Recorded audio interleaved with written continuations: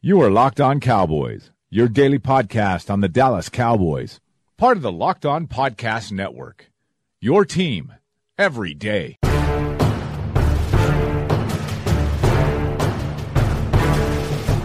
Welcome back to the Locked On Cowboys podcast, part of the Locked On Podcast Network. Thank you for tuning in. I am your host, Marcus Mosher. You can find me on Twitter at Marcus_Mosher. And joining me today is Landon McCool. You can follow him on Twitter at McCoolBCB. You can also check him out on the Best Coast Boys podcast. Landon, did you enjoy your 3-day weekend? I did, and I am, just to give you guys the announcement why I'm not answering your questions, I got another 4-day weekend coming up because it's my 40th birthday, and I am getting the hell out of Dodge to go celebrate it and have no one tell me how old I am, and let's just pretend like it didn't happen at all. So. I saw the secret location that you're going to be staying at, and let's just say you are going to have a very, very nice weekend. Well, yes, I don't mind. I don't mind revealing. I'm going to Palm Springs, and I figured that since I'm turning into an old man, I might as well go where all the old people are. So sure. Palm Springs it is. All right. So today, before Landon heads off to his vacation, we got a couple shows coming up for you. Today we're going to talk about some defensive tackles. Last week we did our defensive end preview for the Cowboys heading into the 2019 season. Today let's talk about those defensive tackles. And let's go ahead and start right off with Maliek Collins.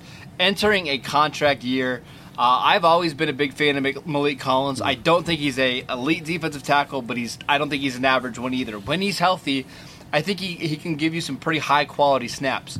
What are you expecting from Maliek Collins entering the fourth year of his career?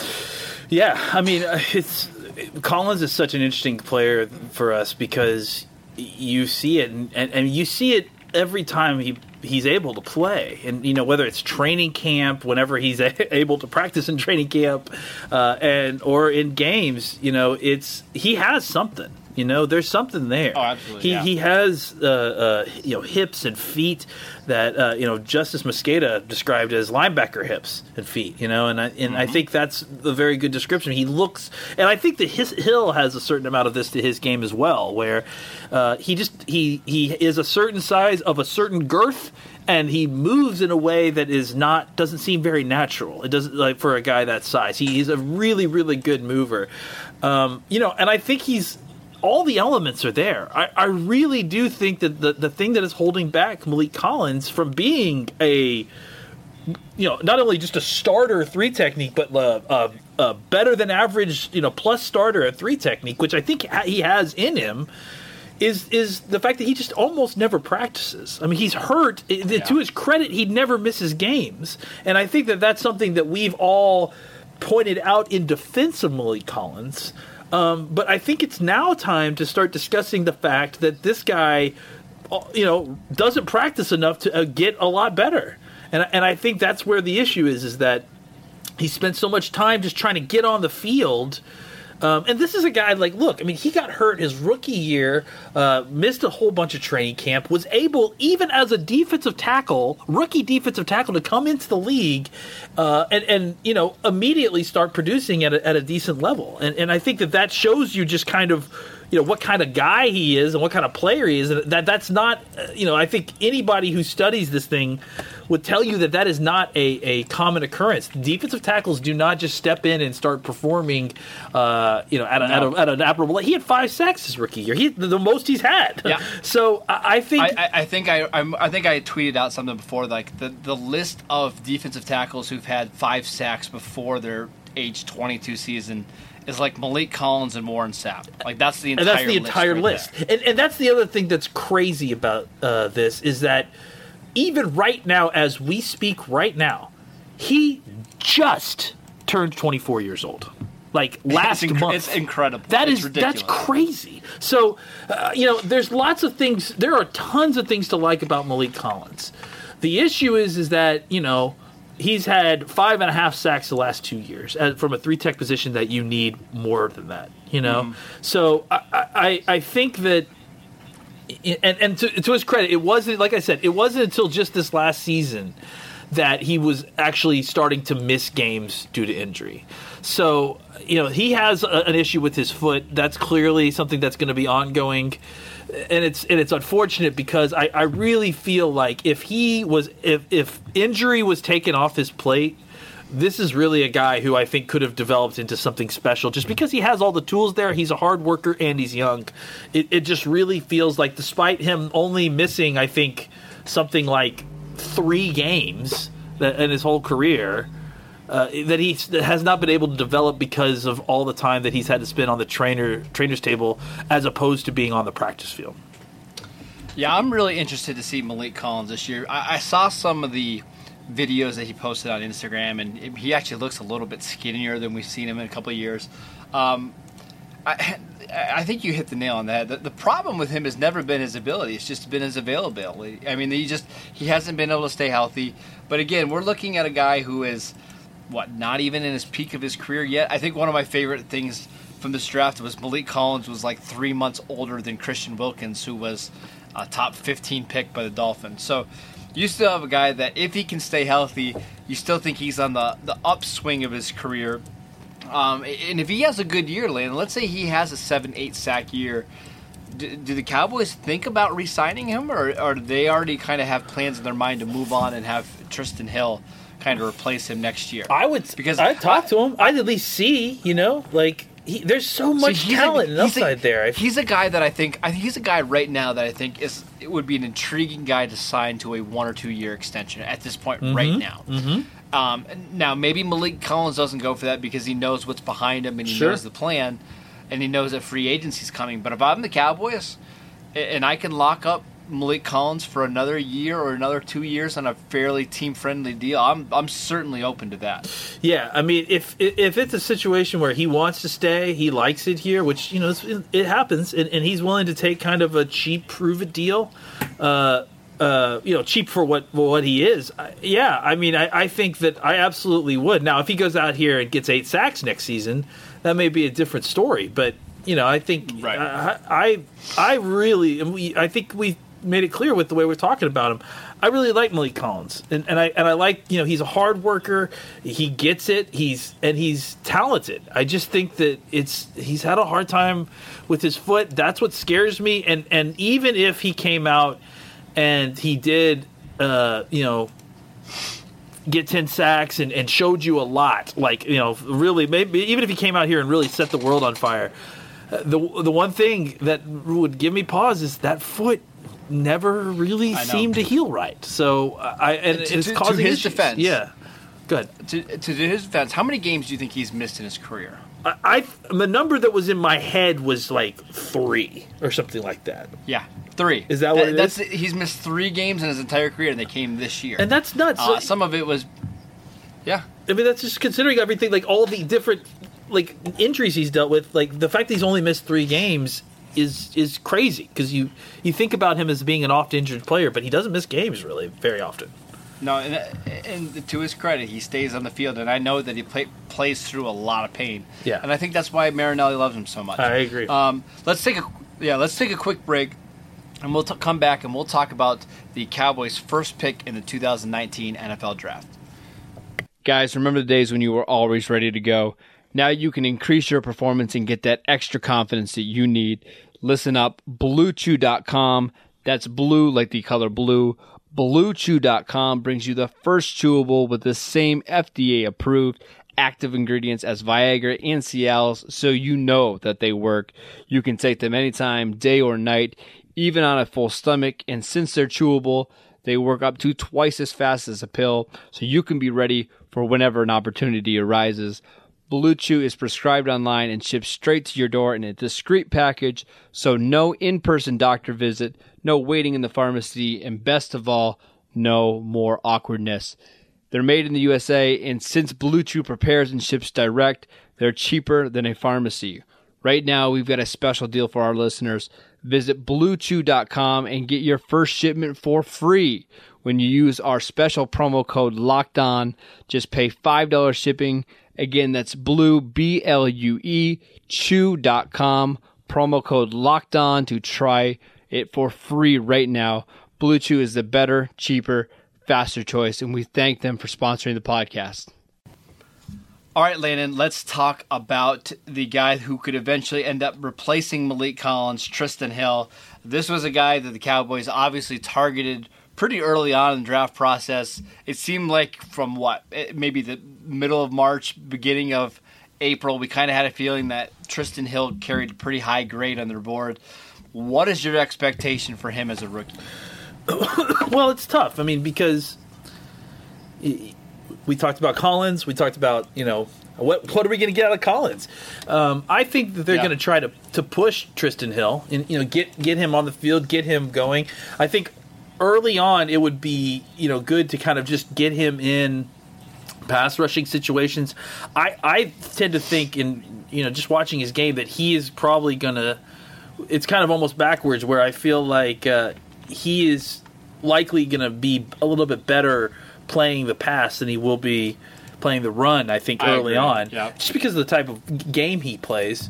But I think you get him out there and definitely in passing situations, get a nice little rotation with Malik Collins going. And I think that, as the season goes on, as he gets more comfortable, he'll start to increase his percentage of those snaps. And, I think the question, that's how it will look. The question is, how steep of that is that curve? How quickly is he starting to get the lion's share of those snaps at that spot? And I think that will all be dictated by what we see in training camp, what we see early on in his snaps, what kind of performance he has and where he is in his development. So, I think it's one of those things where I think it's pretty safe to say that you're going to see him on passing downs. I think we can say that right now.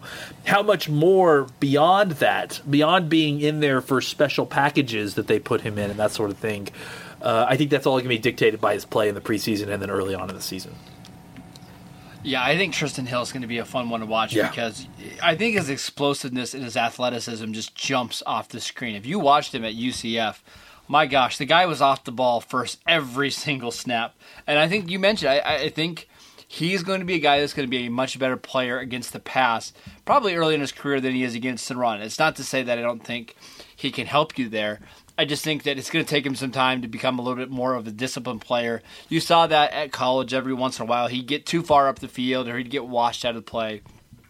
So I think it's going to be interesting to see how quickly he can develop as a run defender. And I think that'll kind of tie into his playing time. The better he gets as a run defender, the more confident that Rod Marinelli can put him on the field and know that he's not going to be a liability.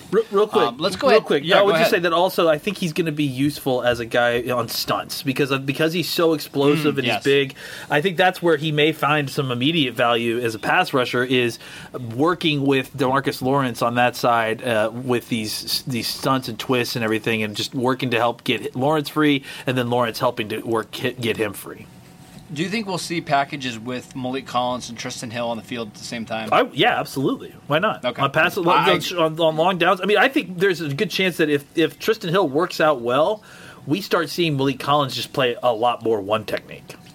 I'm fine with that. Yeah. I mean, I think that would give you more athleticism on the field. And let's go ahead and talk about some of those one techniques. Most likely the starter is going to be Antwaun Woods, who was kind of a surprising player for the Cowboys last year. I think it was you, Landon, at training camp that kind of thought Woods looked good over Frederick. There was a couple times where he put Frederick on the ground. We kind of found out later there was something going on with Frederick and he wasn't 100%. But all in all, a pretty good season from Antwaun Woods. Struggled a little bit in the playoff game against the Rams. But what are you expecting from Woods in year 2 in Dallas? Well, I mean, I think surprise is definitely the understatement of the year by you as far as where Antwaun Woods came from. And I think that, what we saw early in training camp is that the just generally that we thought the defensive tackle class was in a better situation than we anticipated. Because, if you remember, going into the training camp last year, everyone was freaking out over the defensive tackle spot and one technique and who's going to play that spot, blah, blah, blah, blah, blah, blah. And so they were throwing numbers at the problem. And they had Ward, they had all these other guys that they had brought in, including Ross, and we'll get to him a little bit later. But, it became apparent, and let me be clear, I was not on to Woods as early as some of the other people that were at training camp because I really felt like I'd like some of these other guys a little bit more. But as camp continued to go on, Woods just never went away. Like, and that's and as someone who goes to these training camps a lot, I will tell you that the one thing that you learn about these guys is that when they flash, the thing to watch is, do they keep flashing? Like, because it's great if a guy can flash here and there, or if he flashes like once a practice. But the thing about Woods is that he consistently, his level of play, point, the floor was very high. You know, like he wasn't quite, just being blown off the ball. Now, of course, a lot of that ended up being Frederick, but it wasn't just Frederick he was going against. He was going against Looney, who was healthy and ended up playing pretty solid center for us last year. I mean, I think you could sub in Looney for replacement level average starting center in the NFL, and no one would argue with you on that. And I think Woods was having a lot of success there as well. I think for us, the reason that it was such a shock and it was such out of a nowhere situation is because Antoine Woods, before he came here, probably weighed, I don't know what, 25, 30 pounds heavier than what he weighs now. Like, Antoine Woods was more being presented to the NFL as a nose tackle and like a true zero technique. And I think what happens is that, McClay and probably I would assume that Marinelli was involved as well, identified this guy in his explosiveness, his lower body explosiveness, and then suggested, hey, what we could take 20, 30 pounds off this guy, get him down to 320-ish, 330, and he could be really something as a one technique, and that's what they did, and that's what happened. And so it's all credit to him. He's an incredible hard worker. He's got really solid technique for a guy that is not super experienced. But I think one of the reasons that we just didn't see much coming out of him is that he was a different player, kind of playing a different type of game than what his tape had shown us previous to that. Yeah, he absolutely was a nose tackle. And that's why I was so hesitant to kind of rely on him when he got here, because I just kept remembering him as that nose tackle. But we saw him in preseason. He looked much slimmer, much quicker, and he gave you some really high-quality snaps last year. I guess the assumption is he's going to be your starting one technique. But the guy that I want to talk about a little bit is Daniel Ross, who I think both you and I liked quite a bit last year, especially early in the season. I remember the game against Carolina. He played really, really well. Does Daniel Ross still have a spot on this roster in 2019? Man, I mean, that's the guy that you start to worry. You see all these moves that they made, all throughout the offseason, and you think, is Ross... Because, I mean, yes, agreed. We liked Ross. We weren't the only people that liked Ross. I mean, I think at one point, if I'm not mistaken, he was the highest-rated defensive tackle by PFF. Now, for a couple weeks. Yeah, for a couple weeks. So, on a low snap count, and you can take PFF grades how you like them.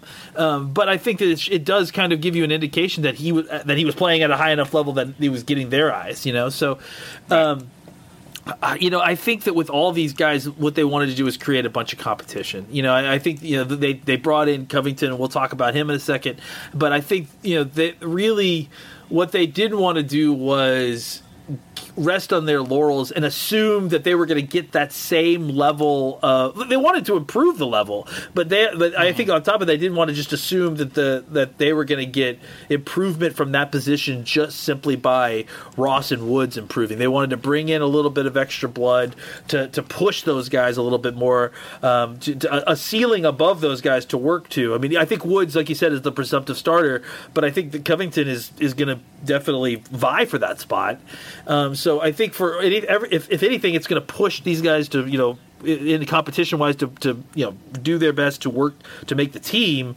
And then I think there's a very likely chance that we may end up cutting a defensive tackle that could really do something for another team eventually. Yeah, let's go ahead and talk about Covington, because like Woods, this is a guy that the Cowboys kind of identified as maybe playing at a position. For Houston, he was playing as like a 3-4 defensive end, playing as a 5 technique. The Cowboys signed him. I think he was actually their first free agent signing. And the belief is that he could be somebody that's one of those interchangeable defensive tackles that gives you snaps at 3 technique, probably more suited to play 1 technique. Are you excited about Covington in 2019? What are you expecting from him, Landon? Yeah, I mean, I think at the very least, what you get with Covington is a guy who is, at least another a starter level nose tackle, right? A guy who can come in and not just necessarily be a rotational guy, but a guy who I think can vie for those starter spots, and adding talent like that up top, I think was really useful for them because I think the issue that they ran into is that Antwaun Woods by the Rams game was just really worn down. Yeah, he was tired. And I think part of that is he was a rookie essentially, and he's playing his 17th football game, and that's a lot more football games in a row than he's ever played before. So I think at the very least you get another guy who gives you that level of quality nose tackle, so you can rotate those a little bit better. I think that even with Woods where he was, they didn't get enough out of Ross as a run defender to really be able to get the production that they needed there when they see, because the thing is that like some teams you're going to face, they'll just try to run the ball all over you. Like if they feel like they can, they will. So you have to find the personnel and the means to create your roster so that you can play the kind of defense you want, which is mostly about trying to rally the ball and make tackles, but be able to switch it up when they want to run at you. You need to have the grit up front to be able to withstand that and keep your linebackers clean. I think if once Woods got tired and then they tried to go to their second and third teams, they found out that hey, all these guys have been worn to the bone. They're all pretty young, and basically what happened is that it was like an ocean of Rams offensive linemen getting to the second level. It didn't really give much of the linebackers a choice. I don't think they want to get caught in that scenario again, and that's kind of why they went out and got one more big-bodied interior defenders who can give them quality snaps, and at least they can kind of spread the love there a little bit so that no one guy is being relied upon at the end of the season to be the run the kind of run defender in the middle, and it hasn't been taking 700 snaps already by the time it's playoff time. Yeah, I think you nailed it. I mean, they wanted another guy that could give them versatility, but also could help Woods. I don't think they want to have Antwaun Woods on the field 40, 45 snaps a game. I think that's just way too many. If they can keep him around 25 to 30, rotate in Collins, Tristan Hill, maybe playing some more on pass rushing downs, I think that makes a lot of sense. It felt like he was a victim of his own success, real quick. I was just going to say that's all. It just felt like he was so much better than the other nose tackles. They didn't want to take him off the field, but by the end of the season rolled around, he had played all these snaps, and they're like, well, what else are we going to do? Well, you see that across the league. One example, this is just more of a proximity thing, but I watch Pittsburgh a lot up here. The Steelers they play a 3-4, but their interior defensive linemen, they don't have a lot of depth. So guys like Cam Hayward and Stephon Tuitt, they're so good that they can't take them off the field. But when it gets to December and January, those guys are just exhausted and they're worn down, and their effectiveness goes down. I don't think the Cowboys want that to happen to them, again, like we saw last year with the Rams. So adding a guy like Covington who can give you snaps at a couple different positions, who might even challenge Woods for a starting job, I think it's a home run move by Dallas. Absolutely. A couple guys that we didn't talk about yet that are going to likely play some defensive tackle for them, providing they make the roster. Tyrone Crawford, especially, we've seen him year after year kick inside in certain situations, depending on the injuries or whether the game situations. Scenario, we know he can do that. Well, we don't have to talk about him a lot. But one guy that a lot of people are maybe expecting to play some defensive tackle if he makes the team is Kerry Hyder. We talked about him in the last show, but Landon, what do you think about Hyder as potentially being used as like a 3 technique? Yeah, I think he gives you some good snaps there. I think his natural spot is probably defensive end, as we've discovered. I think that's where he's had the most success as an NFL player. But if you look at his body, you look at him and he looks like a defensive tackle, because normally the 280-pound defensive ends that you see, they're 6'4", 6'5", and they've spread that 280 out across their bodies. They look more like athletic 5 techniques. That's what you normally think about when you think about strong side power defensive ends, right? This guy's like 6'1", 6'2", and 280. So that's more kind of like an undersized defensive tackle than a defensive end. but his game doesn't work that way. His game definitely more lends towards being on the outside and being in space and beating tackles with speed. So it's a kind of, he's an odd body type, and I think that's why he's struggled up and down in the NFL, is because different coaching, especially Detroit, they've had 3 different, I think, coaches schemes since he's been there, and so you look at this guy with his body type, it's hard to determine what he's going to do. So I think he's probably they put him at nose tackle last season. I don't know what the hell they're thinking. I think he's better at defensive end. Man, I just feel like it was one of those situations where, well, we've already got this guy under contract, we got to put him somewhere. I don't know, put him there. It's just it's nuts. Anyways, I think he's probably a better defensive end, but I would not at all be surprised and not at all upset to see him take some snaps inside. I think he obviously can do that, especially in this system where the Cowboys, more than any other team in the league, twist, stunt, they do a lot of movement up front. I think he has a lot of value as a guy in either leading off as the eliminator, the one paving the way, or as the looper. And I think that he has value there as well. All right, 2 rookies I want to talk about. Both are undrafted free agents from this year. Daniel Wise, a favorite of the show, and Ricky Walker from Virginia Tech. Landon, let's just kind of talk about maybe our expectations for these 2 guys. We're probably looking at practice squad for both of them. I'm a little bit higher on Daniel Wise than most. I think he can make the roster.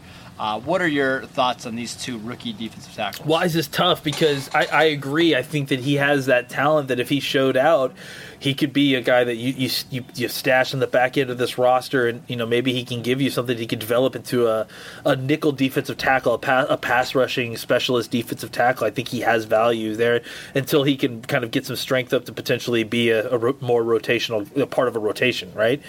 But the problem is that they've got so many numbers now, and it's not. And the thing is as well is that when we talk about the numbers, it's not just the defensive tackle separated from the defensive end group. This is one group, and they'll choose probably 10, maybe 11. I mean, if they're really stretching of these rushmen, and it's got to be made up of both defensive ends and defensive tackles. And right now they've got numbers at both.